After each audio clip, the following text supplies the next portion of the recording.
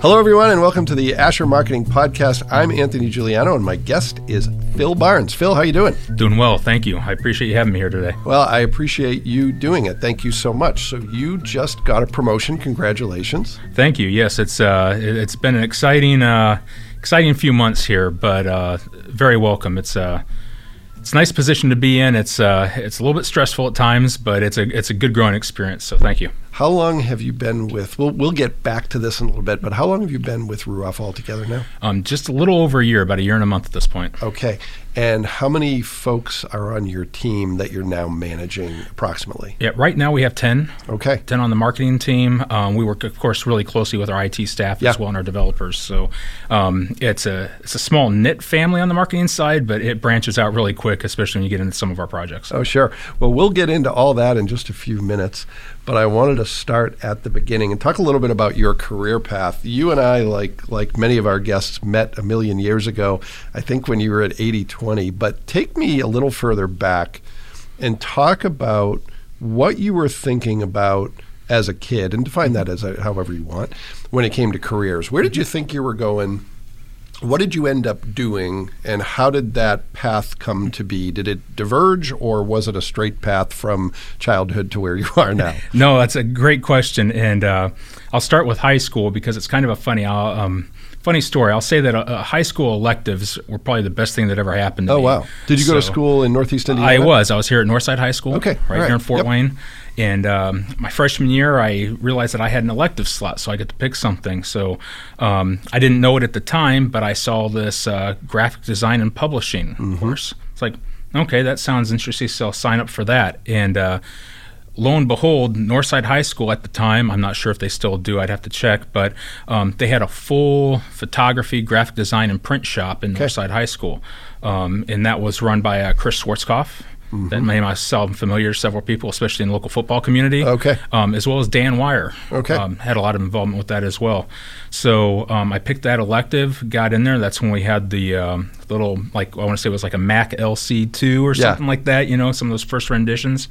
And just kind of kicked off from there, fell in love with it, and all throughout high school just kept that course, kept progressing with that. So to answer that second part of your question, once I got involved, I was like, man, I love this. This is what I want to do. And it was kind of a straight shot from that point all the way through high school. It was it's kind of funny. Back now, looking back, anytime I can get into a press shop, it just brings back nostalgia. So anytime anybody gives me a chance to visit, I'll be definitely, I need to smell the ink and get into a dark room and get my hands on that again. But it's a lost art, that's for sure. So what was it, if you can pinpoint it, that originally kind of piqued that interest in graphic design? I think it was just the fact of doing something hands-on and being creative at the same time. It was definitely as emerging technologies at that time, of course. So it was every year it was something new. Everything improved a little bit more. Back those were the days when all this, switched to Adobe, those types of things. So it was always something new, and the fact that it was really hands-on.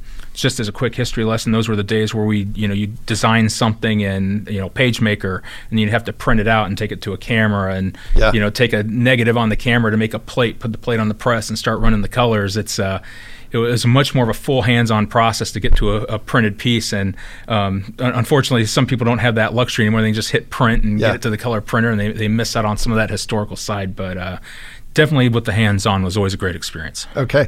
So you have that interest in high school. How does that translate into a career? When do you start working in that field? Where do you work, and where do you go from there? Well, it's kind of funny. It stayed within high school. So the print shop there at Northside was actually a service shop for local communities. So neighborhood associations, smaller businesses around would hire out the Northside print shop to do small things, flyers, brochures, pamphlets, things like that.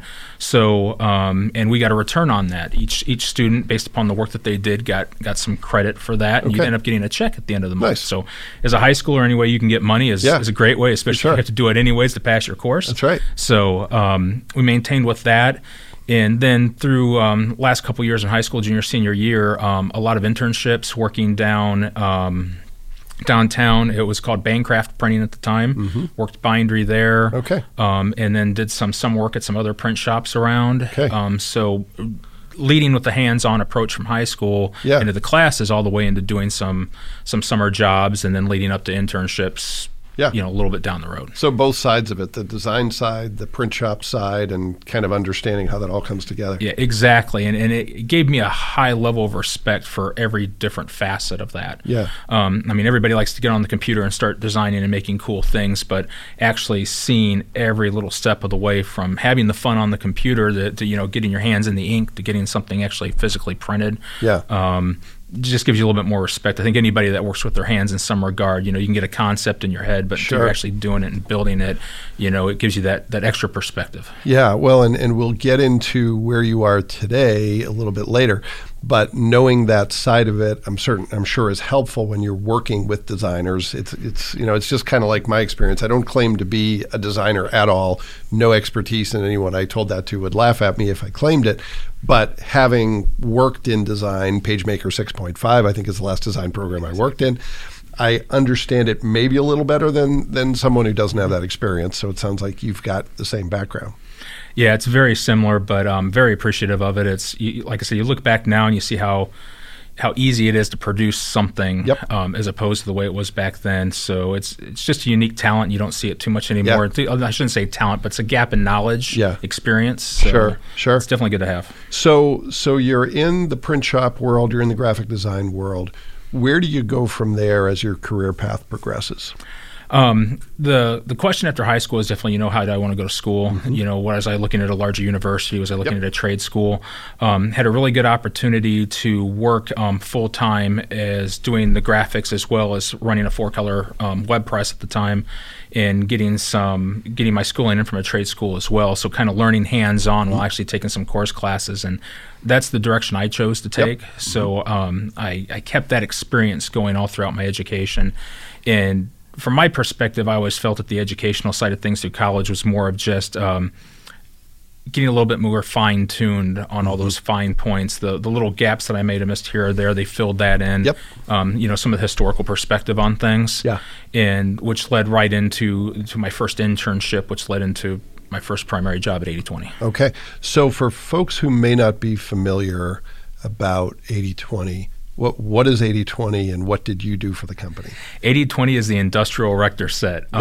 Think of it as Legos for adults. It's T-slotted aluminum framing, and it's used for home uses, primarily for industrial uses, but as time has gone on, people have gotten more creative, and now you see it just about everywhere. I guarantee you've seen it on TV and the movies. You've seen it when you're out in the world. And it started off mostly focused on fluid power, industrial manufacturing set for machine guarding, and it kind of just grew from there as exposure became. A lot of other companies similar started to take root once that technology got more into the marketplace. And you were there for 18 years. Correct. And the company, and this may be all of your doing, but the company really exploded during that time. Huge growth, correct? I had a hand in it, I'm sure, but it's definitely not all my doing. It was a very interesting start. So when I came on board with 80/20, there was no marketing team, and we had a 2-person sales team. And it was pre-internet or early internet, correct? It was very early internet. So yes, I still remember the dial-up sounds. We started off with a very small sales team, of course, and then the marketing team didn't exist at that time. We were actually even using Mac clones, if that tells you anything about the way technology was running. So when we started there, I was the sole person in the marketing side of things and really focusing just on print materials. The company loved having that large physical catalog with all the parts and pieces that you see to get hands on. So that was my first project there. And it was a fun experience because there was no set path that they were expecting. Don Wood, the owner at the time, and then it was family-owned business, so Doug and Dave Wood as well. They wanted to push the boundaries. They always wanted to be that organization that we're setting the standard that the rest of the industry is going to emulate. So had a lot of leeway to get very creative, but you have to be very clean and direct as well. It's a unique way to design because it doesn't focus so much on as much as the flash as it is. You have a focused audience. They're trying to get some very technical information, so you want to to engage at the same time that you're wanting to get the information in their hands as quickly as possible. Yeah. So from a print medium, you have flexibility, but you're also still highly constrained. So it's an interesting balancing act. Well, and it's design as problem solving. There's some creativity to it, but it's more, I would think, about making the information as easy for people to consume and act on as possible. And some of that is removing some of the bells and whistles that you might otherwise have that could get in the way of that conversation. Oh, absolutely. You have to look at our target audience at the time was mostly engineers. Yeah.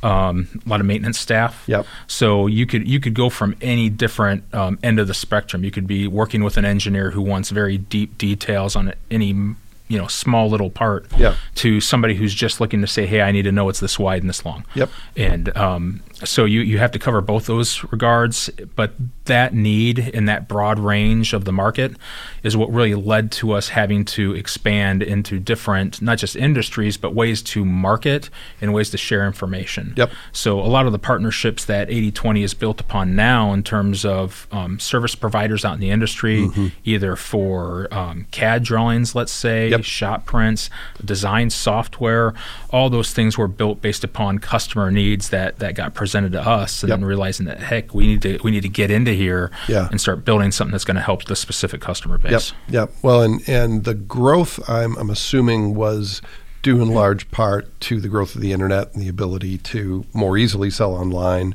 more easily connect with customers around the world. And your career, if I understand correctly, kind of morphed. It went from graphic design to pretty quickly you're working in digital. And how did you make that transition, and what was that transition like? A funny story behind that. So the website as it stood, the first 80/20 website, was built by one of our engineers, one of our CAD engineers, who just had a background in some coding. And one day, Doug Wood came to me and goes, hey, we need a new website built, and you're it. So it's a new challenge. I hadn't coded anything before in my life. And, of course, it was the earlier years of the internet. So, unfortunately, I just couldn't get on the Stack Overflow or YouTube or try to find tutorials or anything. So those are the days where you're going to Barnes & Noble and buying one of those giant coding language books. And I had an HTTP book that was about as thick as a phone book, maybe That's thicker. about what it was. Half my desk was spent with those books. But, well, it was that. It was, we had the need. Had a knowledge gap there, so we had to learn that. And it's kind of funny, though, once you get hands-on in some of those things, it can take off pretty quickly, which is what it did. One of our benefits, though, is we sold through a distribution network. So, and a lot of these distribution companies were, they're older organizations. They've been around for 20, 30, sometimes 50 plus years. And they hadn't adopted any of these new technologies as well. So they had a level of excitement, too, because while 80/20 was, pioneering in that industrial industry that they were a part of, they were able to learn themselves and piggyback off some of the successes and knowledge that we had. So it wasn't uncommon for them to be some of the first in their marketplace to get a new website or to offer any of these new videos with instructional videos that they'd be put online, or could send in an email or things like that. So you're there for 18 years, which is coincidentally how long I've been at Asher, so I know that's a long time. Why'd you decide to make a move, and where'd you go from there? 18 years, it definitely was a long time. Market trends and everything changed. One of the big changes that we did at 80/20 was switching to an e-commerce. So I spent about 14 years at 80/20. We were mostly B2B. Occasionally some consumer direct, but mostly B2B. And then we decided to flip that big switch and change over to an e-commerce B2C platform. And that was highly successful. We had a very young team at that time, bringing a lot of people in right from college who were able to get in there with new concepts and build out that new platform for us. And after we got that in there and got stable with that, there were some other opportunities for larger manufacturers that were looking for that e-commerce presence. And just had a great opportunity that presented itself, and decided, if I'm going to switch, now might be the right time to switch. We got 80/20 in a really good position here to grow from, so decided to take that leap. All right. And if you had remained there, the building might actually be out on US 30 instead of just inching closer to it. Yeah, I'm telling you, we went through 6 expansions in my time there, I believe, and all the way from just small little factory expansions up to the major, most recent renovation that they did with the office expansion. So yeah, they're not shrinking anytime soon, that's for sure. So talk about where you went from there and what that experience was like. Well, once I left 80/20, I went to work for Superior Essex. Yep. And a completely different corporate structure there. It's global entity, part of LS Group, which is a subsidiary of LG. So anybody that has an LG TV is looking at the consumer side. The LS Group is a lot of the manufacturing, the back end side that you don't see that makes everything work. And so then, of course, global company and matrix organization, which was a new experience for me. Having segmentation between departments, between different areas of the country, between different countries throughout the world. Having to learn how different cultures work for different perspectives of the industry. Yeah. It was always an interesting dynamic to work with. Got to learn a lot from, we had Malaysia plants that were going, and they operated different than our European plants. Yeah. They were producing the same products, which we would then have to build for a new online platform and sell. Yep. But as we're building this online experience, we're having to take into account this is the way, this part of the world is wanting to have data presented to them, while this part of the world here might be completely different. Yeah. So it took a generalized concept that I had from the way e-commerce should work to this is the way e-commerce needs to work on a global scale. Yeah, yeah. So you're there for 3 years. Correct. And then you move to where you are now. Correct. Which is Ruoff, which is a completely different industry. After 20-some years in manufacturing, switching to the financial sector was a little bit of a change. It was a welcome change. I was really intrigued by that opportunity and getting into that market. Yeah. And everybody knows the name Ruoff, especially in the Midwest. Yeah. Just an amazing organization, does a lot of work within the community, has a lot of affiliate partnerships out there. The Ruoff Music Center is a great example of that. And that position was wanting somebody to come in and really look at everything from the integrated marketing side. So we have all these different tools. Yep. How do we bring those in together and support marketing with all these tools and this user data that we have? Yep. So that was my role when I came on board. Yeah. And had a lot of good successes with that. We were building a team at that time, had a lot of new people coming in with new experiences and talent throughout the local area, and we're able to have some really good successes. So you're managing a team of 10 now. Were you in a management role prior, or was that new to you as well when you came on board? No, when I was at 80/20, I was in a management role with that marketing team. At Essex, it was still in a management role, but it was more of a project management role. Sure. So had a few direct people under my specific team, but really it was more bringing in the different teams throughout the matrix organization to make sure that we were attacking a project holistically. Yep. And then coming back to my time here at Ruoff up to that point, it leads me to where I'm at now with my current team, and kind of going back to my roots, so to speak, of having a focused in-house team that can, kind of pack our own chute, build everything. Sure. So for the few who may not be familiar with the Ruoff name, or those who have heard the name but not sure what it's all about, how do you define Ruoff? What does the organization do? What are some of the things that it strives for, and what is your role in all that? Well, Ruoff Mortgage, name speaks for itself in that regard, but the big thing is that Ruoff is the largest local mortgage provider in the Midwest, and we take a very hands-on approach to helping our clients. Nowadays, you'll see a lot of advertising for competitive mortgage companies, and they try to make everything digital and hands-off. And anybody that's gotten a mortgage knows before that it can be kind of an overwhelming, sometimes scary experience.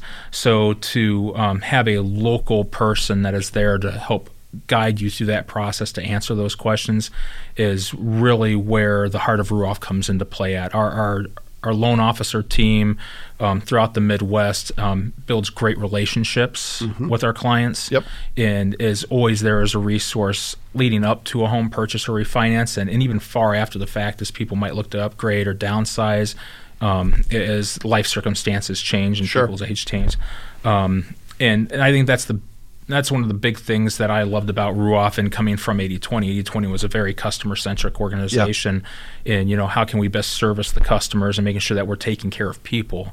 And Ruoff has that same mindset. How are we going to take care of our people and make sure that our clients are well versed, they understand everything, and that they don't have any questions, but they feel good about their experience when everything's said and done. Sure. Ruoff proudly has a 98.2% satisfaction rating. Yeah. And that comes through all accredited services out there. Yeah. And you don't see that anywhere else in the industry. Sure. And that's simply driven by, our outside team, our inside servicing teams as well. Yeah. And then everything is driven by the technology that we're able to put in front of people.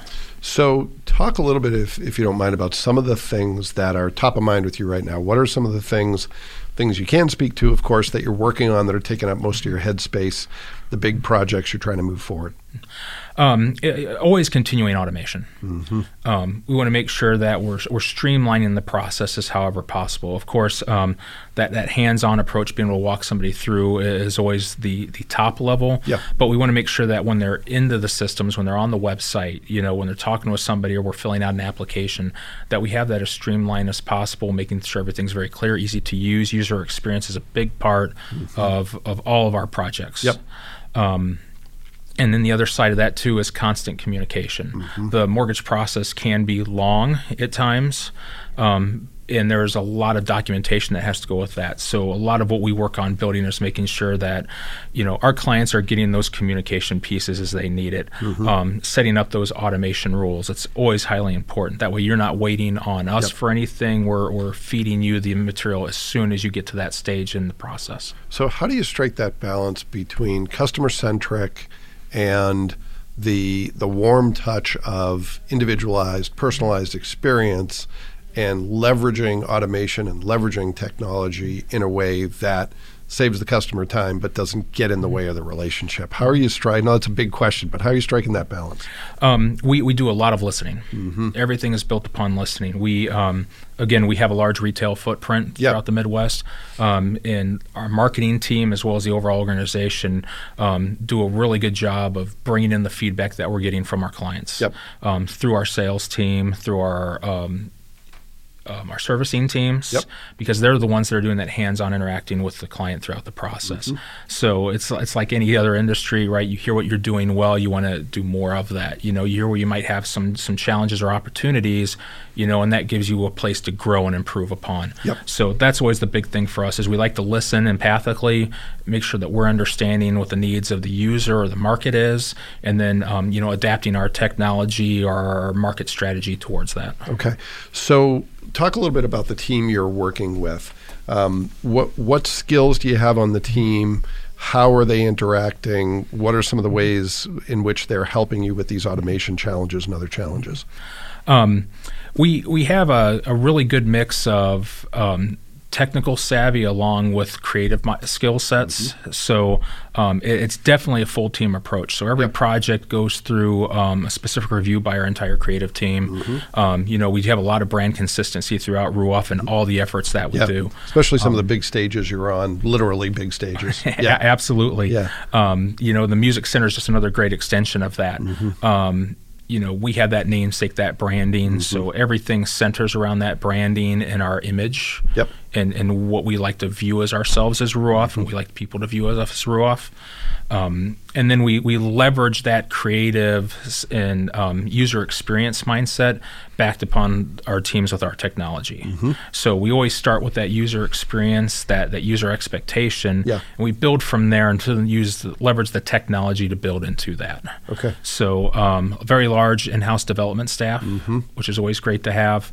Both on the application side of things as well as the web side. Yep. And then, of course, we have a big focus on our CRM systems. Mm-hmm. So really several caveats, but they all meet together. So great project management skill set is always good to have, and a team that supports all that. Because with all that moving pieces, you want to make sure that you're keeping on top of everything. Okay, so I'm going to ask you a question that will reveal one of the sneaky reasons I do this podcast. It's to learn from smart people. And obviously, don't feel like you have to share anything that's proprietary.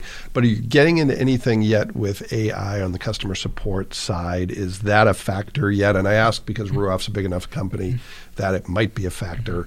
How is that factoring into any planning you're doing or any of the work that you're trying to accomplish? I'll say this much: it's always under review. Yeah. We always look and see how that type of AI mindset is changing throughout the industry itself, as well as how other organizations in the financial sector might be leveraging that type of technology. Yeah. So it's definitely in our mind share. Yeah. I can't speak to where we're exactly at with that at this time, but it's always one of those things that, and it's quickly adapting technology. It's getting very well refined as time goes on. Yeah. So it's like anything else. You blink and you'll miss it. Yeah. So it's definitely something we have to keep our eyes open to, and our ears as well, and making sure that we have everything leveraged out into when might be the right time to implement with something. Well, I think that's the key thing is timing. And by the way, while one of my goals is to learn from guests, a very close second is not getting anyone in trouble. So you artfully avoided that. So thank you. But one of the things that is reminding me of what's happening with AI and all the conversation about chat and content creation, it's kind of like I'm old enough to have seen couple of evolutions of tech, and it reminds me of the early days of social media in some ways, but even more so it reminds me of the early days of voice to text. I'm someone who hates typing, so always hated typing, terrible at it, will type one word a minute if I'm lucky, and I was an early adopter of voice to text. And I bought a program called Dragon Naturally Speaking, which was Dragon was the company name, Naturally Speaking was the product name. And I wore a headset and I would talk into the headset and it would get about 20% of it right and it would end up taking more time. And I think, I think that's kind of where we are with some of this stuff. You can see the potential. It's not far away that this is reality. And it's probably going to evolve even faster, but it's still not quite there yet. No, I would definitely agree. I'm starting to see more of it, especially on the e-commerce sector. Yeah. Just because you have a better grasp on the types of leading questions, customers are going to be asking about any given product or service. Yeah. So I think the software is a little bit better leveraged at this time for that type of industry because there's less unknown factors. I think the more of a service-related industry you can get into, it gets to be a little bit more wide open of a scope. So I think that will take some more time to refine. But I think in some of the more set product industries, you'll see probably an earlier adoption to that just because they're used to these are the top 5 questions. And they're closed-ended these are leading data. questions. Exactly. Yeah. So anything else? I know that's a big job in itself, automation and taking the new position. Is there anything else that's top of mind, top of your to-do list that you're working on? A lot of it's just management. It's management of processes. It's streamlining of processes outside of just automation. Ruoff we just moved to a new location, so we're getting a little bit we're getting acclimated to that new space now, and our teams are a little bit closer now, which is always great to have. But it's just continuous improvement. Yeah. We review to make sure that we're staying up to speed on the creative side and pushing those boundaries, as well as on the technical side. We want to make sure that we're pushing boundaries, but that at the end of the day, the quality is still there, but we're focused on improvement as well. Yeah. All right. Well, let's pivot to what I call the speed round of the show, but it doesn't have to be the speed round of the show. I'm going to ask you a few shorter questions, and feel free to give short answers or feel free to be more expansive. First has to do with career success. You've done some different things. You've succeeded in one way or another at every stop. What is your best advice for career fulfillment, career success? What might you tell someone who's just getting started in their career or someone who's looking to retool? What do you think is most important when you're looking to focus on what matters in career success? I'll start with a Covey principle, and I always like to say seek first to understand. There's so many talented people out there, and just by taking the time to listen and absorb knowledge that somebody's already learned before you has always been very beneficial to me. I've been very fortunate in my career to have some wonderful mentors who've been down that road already and had those experience who I mean, anybody with kids can tell you, you try to tell them not to do something or to do something. They either will, they won't listen. But, the ones that will listen will normally have a little bit easier time of it. And I think that's always one of the big things is, leverage the experience of others that are around you and take sight of that and absorb that, and you always get a really good head start. Yeah, well, and it even for those who may be getting started in a management role, that applies, I think, especially when you're leading other people. A lot of times people get into that role and they think they have to have all the answers. But, my experience is that the more people I manage, or the more people who I'm trying to lead in one way or another, the more I have to tap into their skills and their expertise, because they're not going to play along for very long if all the ideas are mine or I'm the one doing all the talking, and I can easily get into that stage. I think we all can at time to time.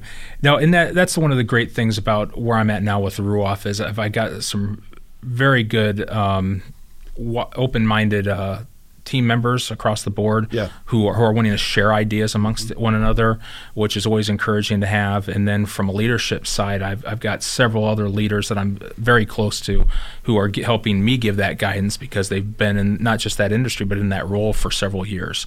So they're able to see kind of some of the challenges that we face, some of the opportunities that we have, and shed some light on some things that might otherwise go overlooked just because of how busy we may happen to be. Yeah, all right. So the second quick hit question, and I'm going to give you a couple of choices in how you approach this one. I'm looking for a myth or misconception about your work that you want to clear up, or something that maybe it's not a myth or misconception, but you want to shed more light on. And it could be with the work you're doing today, or it could be about being in marketing in a manufacturing environment. What's something you think that's misunderstood or not well understood enough? I'll say in general, there's always been a consensus that I've always had to fight against it from time to time that's automation is impersonal. And I think you can get around that. It can absolutely be less personal. It depends on how you approach it or how you implement it. And putting automations in place can give you a broader reach into any given market, especially the larger contact base that you have, the more you're going to need to leverage that. But it shouldn't stifle your ability to be creative and come to market or to approach people with automation to make it feel like a personalized message. And that's something, we strive for at 80/20, we strive for it at Essex, and we continue to strive for it at Ruoff. So I think as technology has progressed, that's kind of shrunk a little bit, that mindset that automation doesn't need to be personalized. But I think it's still there from time to time. So. All right. So this question is another case where I'm hoping to learn something, and I could learn a lot from you, but it has to do with how you do your work. What is a tip or trick or tool or hack, something that you use that is maybe borderline obvious, but you feel like it's still worthy of mention, or that you rely on that maybe more people should know about, something that helps you get your job done that is important to you? I'll make this a 2-in-1. I'd say any type of having a quality CRM or a quality CMS for product data is going to be huge. Working in an industry with a high contact level in terms of clients versus a company with large product offering. At the end of the day, data is always king. So having clear access to that data, making sure your data is well organized, ready for use in any one of a number of different methods. If you're going to be doing a website, if you're going to be doing marketing automation, if you're going to be doing reporting, data is always key. So I'd always encourage people to, do a great job with your data. Make sure you're leading with those best practices, and above all, stay disciplined with it. It's not always an easy process to go through, but if you stay disciplined, it will always work out for you. All right. Yeah, and it's funny you mentioned that. I was talking with a friend of mine this morning, and it was actually a conversation about fundraising, but we both kind of simultaneously came to the conclusion that good fundraising in 2023 is good data management. It's really being on top of your donor base, who has given what, frequency of gifts and all that stuff. And I think it really is reflective of the fact that exactly what you said, that data is king, especially now when you can leverage it.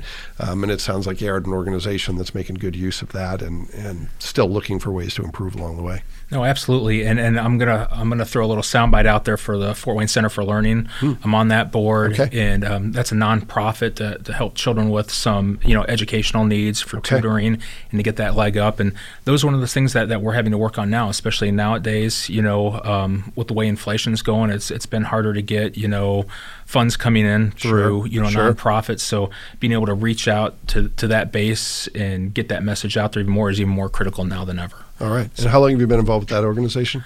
Just about 5-6 months now. Okay. All right. What originally got you involved with that? It was kind of funny. I saw a LinkedIn post about it, and it was something that I've always wanted to do is get more involved and find a way to get involved with the board. And I have 4 children, and a couple of them have needed that extra help with their education. So seeing a service that's out there to help people with that, to help kids more specifically, but with those same type of challenge that I had to go through with some of my kids as well, is just a great opportunity. So it's kind of funny. Network shared it and saw a great opportunity. So well, and there you go. LinkedIn actually works. There you go. So if you're a nonprofit, you're looking for good board members, and if LinkedIn is listening to this and you want to sponsor our show, just reach out. We'd be happy to take your money. Well, Phil, I really appreciate it. This has been great. Thanks for sharing more about your story and the work that you do. We really appreciate it. No, thank you, Anthony. I really appreciate being here. Thank you. And thanks to everyone who took the opportunity to listen to this episode of the Asher Marketing Podcast. We'll be back next time with another great guest, and we hope you'll join us then.